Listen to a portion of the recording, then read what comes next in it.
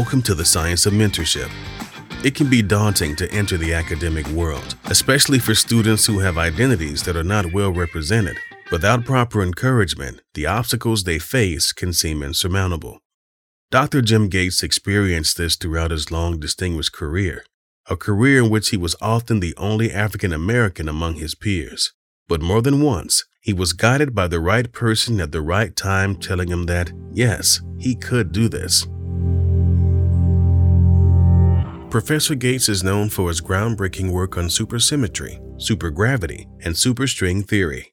He received his PhD from MIT in 1977, where his doctoral thesis was the first to ever explore supersymmetry. In 2013, Dr. Gates was elected into the National Academy of Sciences and was awarded the National Medal of Science by President Barack Obama.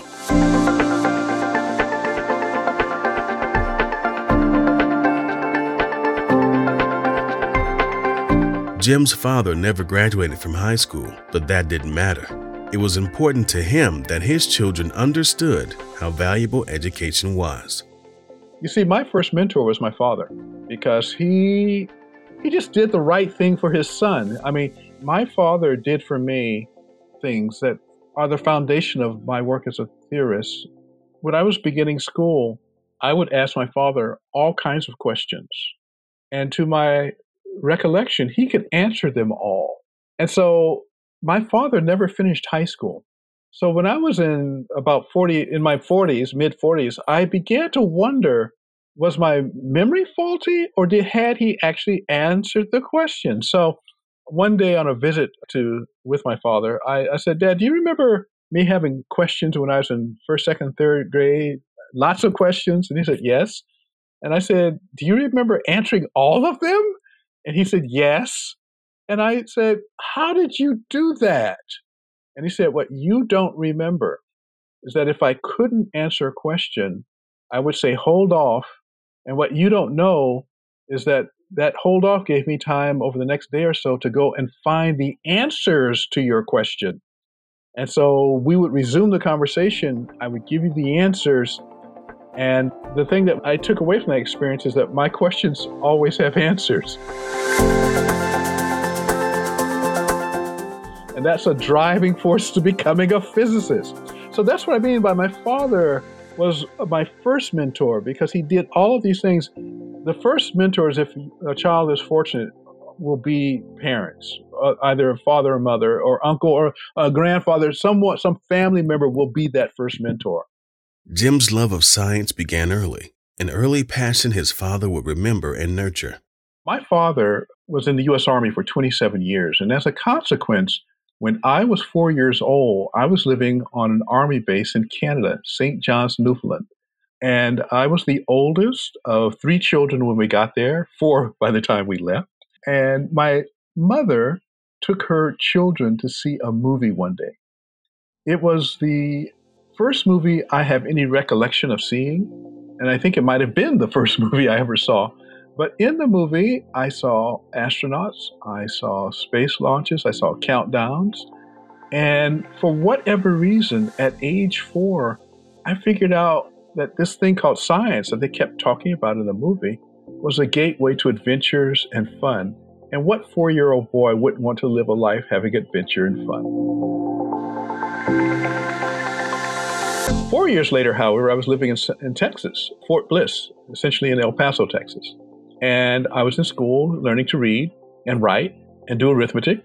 And the arithmetic part was actually very easy as far as I could tell. It was very straightforward. We never had any problem with that.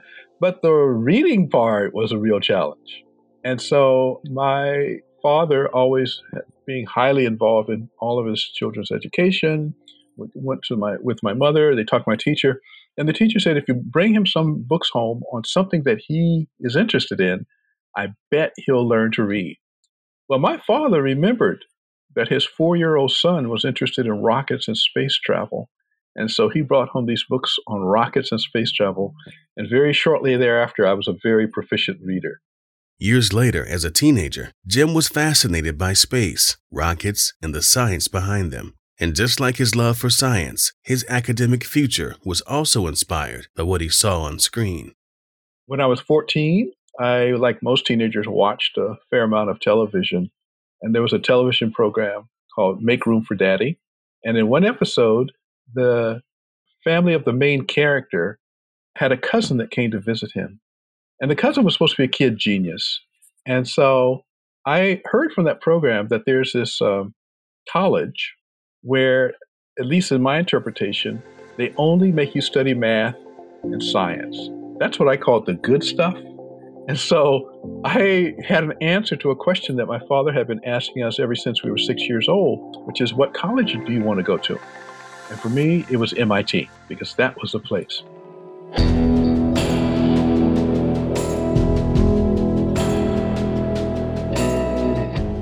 Jim Gates lived in the segregated South and attended a segregated high school, but he still found unique opportunities that helped refine his passion for science.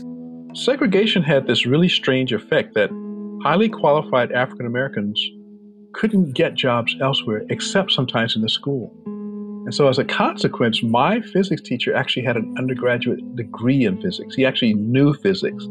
This is something that is extraordinarily rare in our country today, where you meet, it's not restricted by race, but if you meet any kids in high school, ask them, does your physics teacher actually have a degree in physics? And the vast majority will say no. But I had this fantastic teacher, Mr. Freeman Coney, and within 2 weeks entering his course, I knew it was not all of science that I wanted to do, but physics that I wanted to do. High school focused his attention on physics, but it also made him aware of the barriers faced by African Americans who wanted to pursue higher education. He began to think his dreams were unreachable, yet once again, his father's attention and encouragement played a crucial role in his direction. I applied to MIT, but my father had to force me to do it. Even though at age 14, I was dreaming about going to MIT. By the time I was 18 or so, I knew what the barriers were against African Americans going to places like MIT. And so he literally had to force me to put the application in. And since he had been in the Army, we didn't have the kind of household where you debated with dad what was going to happen. And so in the fall of 1969, I wound up as a freshman at MIT. It was a dream come true.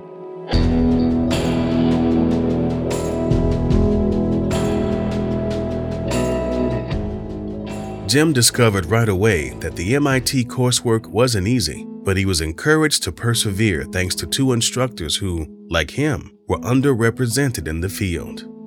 The summer before I went to MIT, I met Dr. Shirley Jackson. And she's an African American who is currently the president of Rensselaer Polytechnic Institute. She was my physics teacher that summer. It was the hardest physics class I had ever taken.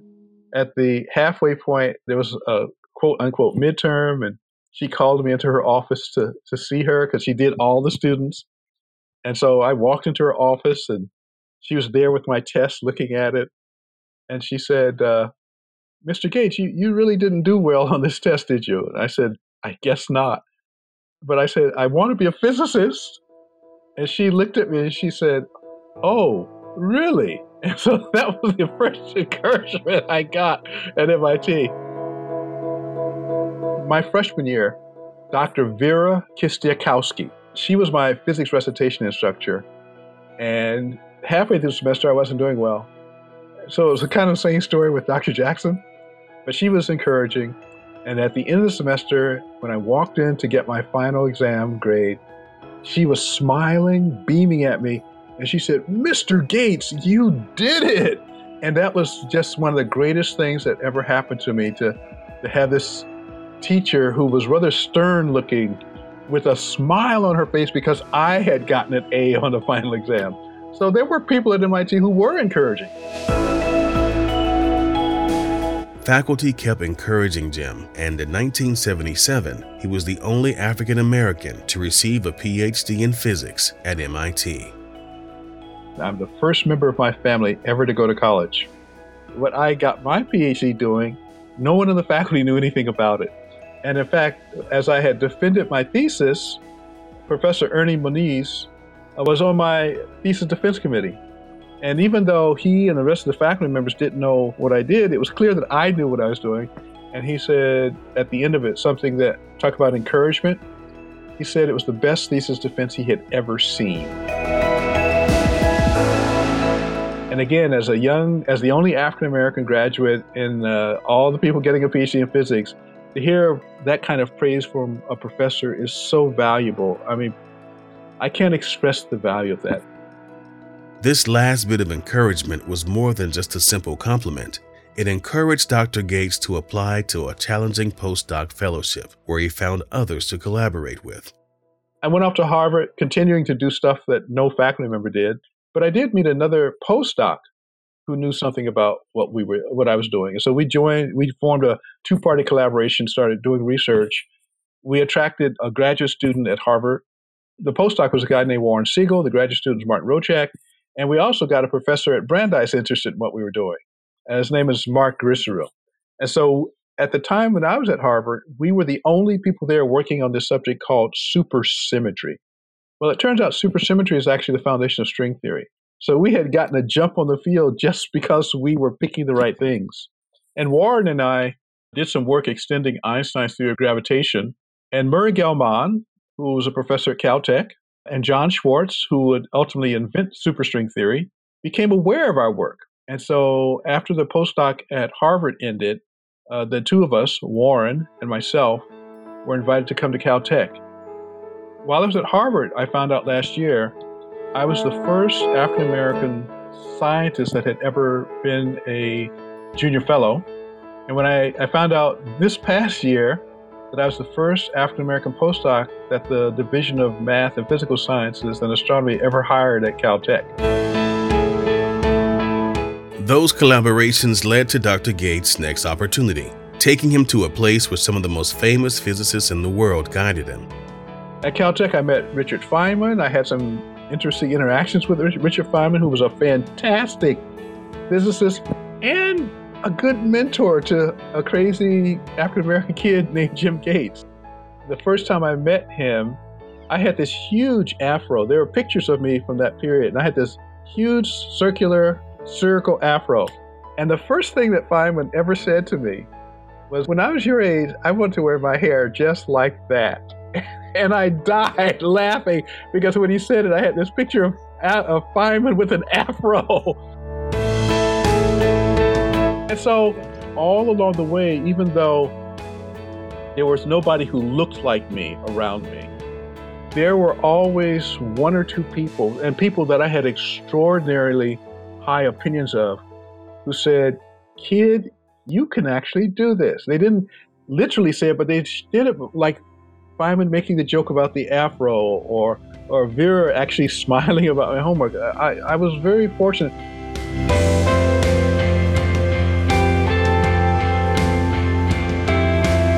Dr. Gates' role models and mentors gave him the support needed for him to develop his own identity as a scientist, and they helped him thrive in these scientific environments.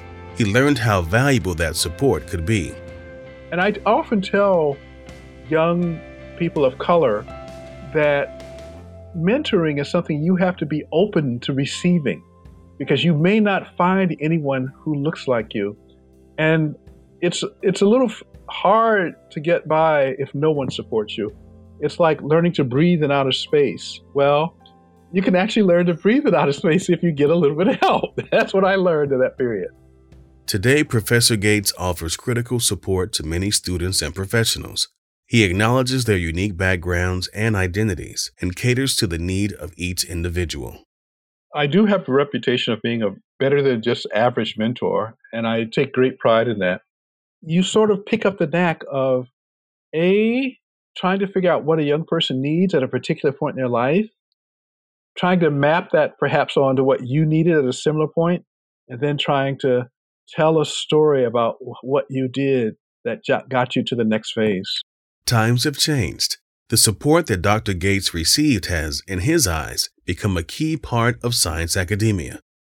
As I think about my colleagues and mentoring, what I see is that my younger colleagues are much more committed to being great mentors than most of my colleagues in my cohort. So we can see that there's an improvement. There's a consciousness in physics, a consciousness of younger faculty that the teaching part of our profession is something that needs to be as diligently sought in terms of levels of excellence as the excellence that we commit in doing our research. And that is so inspiring to see. A lot of faculty today are more intentional about supporting their students emotionally and professionally. Professor Gates knows, however, he could have been better at engaging in mentorship. If I were to have a time machine and be able to travel back to young Jim Gates as he was in his first and second year of university training, there were a couple of things I would tell that kid. One of them is to actually be open to being mentored. This is something that is extraordinarily important, to have a mindset that in order to reach my goals, I'm going to need help. And there are good people in the world, independent of differences of ethnicity, gender, whatever way we humans decide to divide our identities. But you have to believe that there are good people on all sides. And if you're a young person who needs that help, you have to actually be actively looking for those people who don't look like you, who, might come from a different country, might be a different gender or different ethnicity, but you've got to actively be looking for them.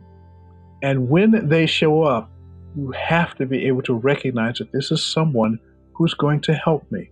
That was one of the most important things that I bumped into as a young person. But I would tell that to the young Jim Gates because he was afraid, quite frankly, that there wouldn't be good people on all sides, that there would be people that were the kind that thought slavery was okay, thought Jim Crow was okay, and that they could inhabit places like MIT. He had that fear. Students now come to Professor Gates with their goals and dreams. He refuses to push them on paths they're not passionate about. Well, young people ask me, well, how do you decide what to major in? I say, that's the wrong question. The question you should ask is, what lies closest to my heart's desire in terms of what I am working on? Because if you can identify that subject, and if you are as passionately involved in that as I have been, what happens is kind of straightforward. Because you love it, you'll work really hard at it. And if you're of even modest intellect and ability, it means you're going to get really, really good at that thing. But if you get really, really good at that thing, other people will notice. And so that's the secret to success, is actually to find that passion that will drive your intellectual involvement. When passions of students are fully recognized and supported, students are more likely to succeed and continue exploring these passions in STEM. Throughout his career, many people provided Dr. Jim Gates the support and encouragement he needed to overcome obstacles and achieve his dreams. Each of them provided unique support, and now, as a mentor, he tries to do the same for his students. His goal? To help them discover their passions and go further in science. Students from diverse backgrounds shouldn't enter academia feeling as if they don't belong. With the right encouragement, the kind that Dr. Gates' mentors gave to him, students can exceed their own expectations and achieve their dreams in STEM.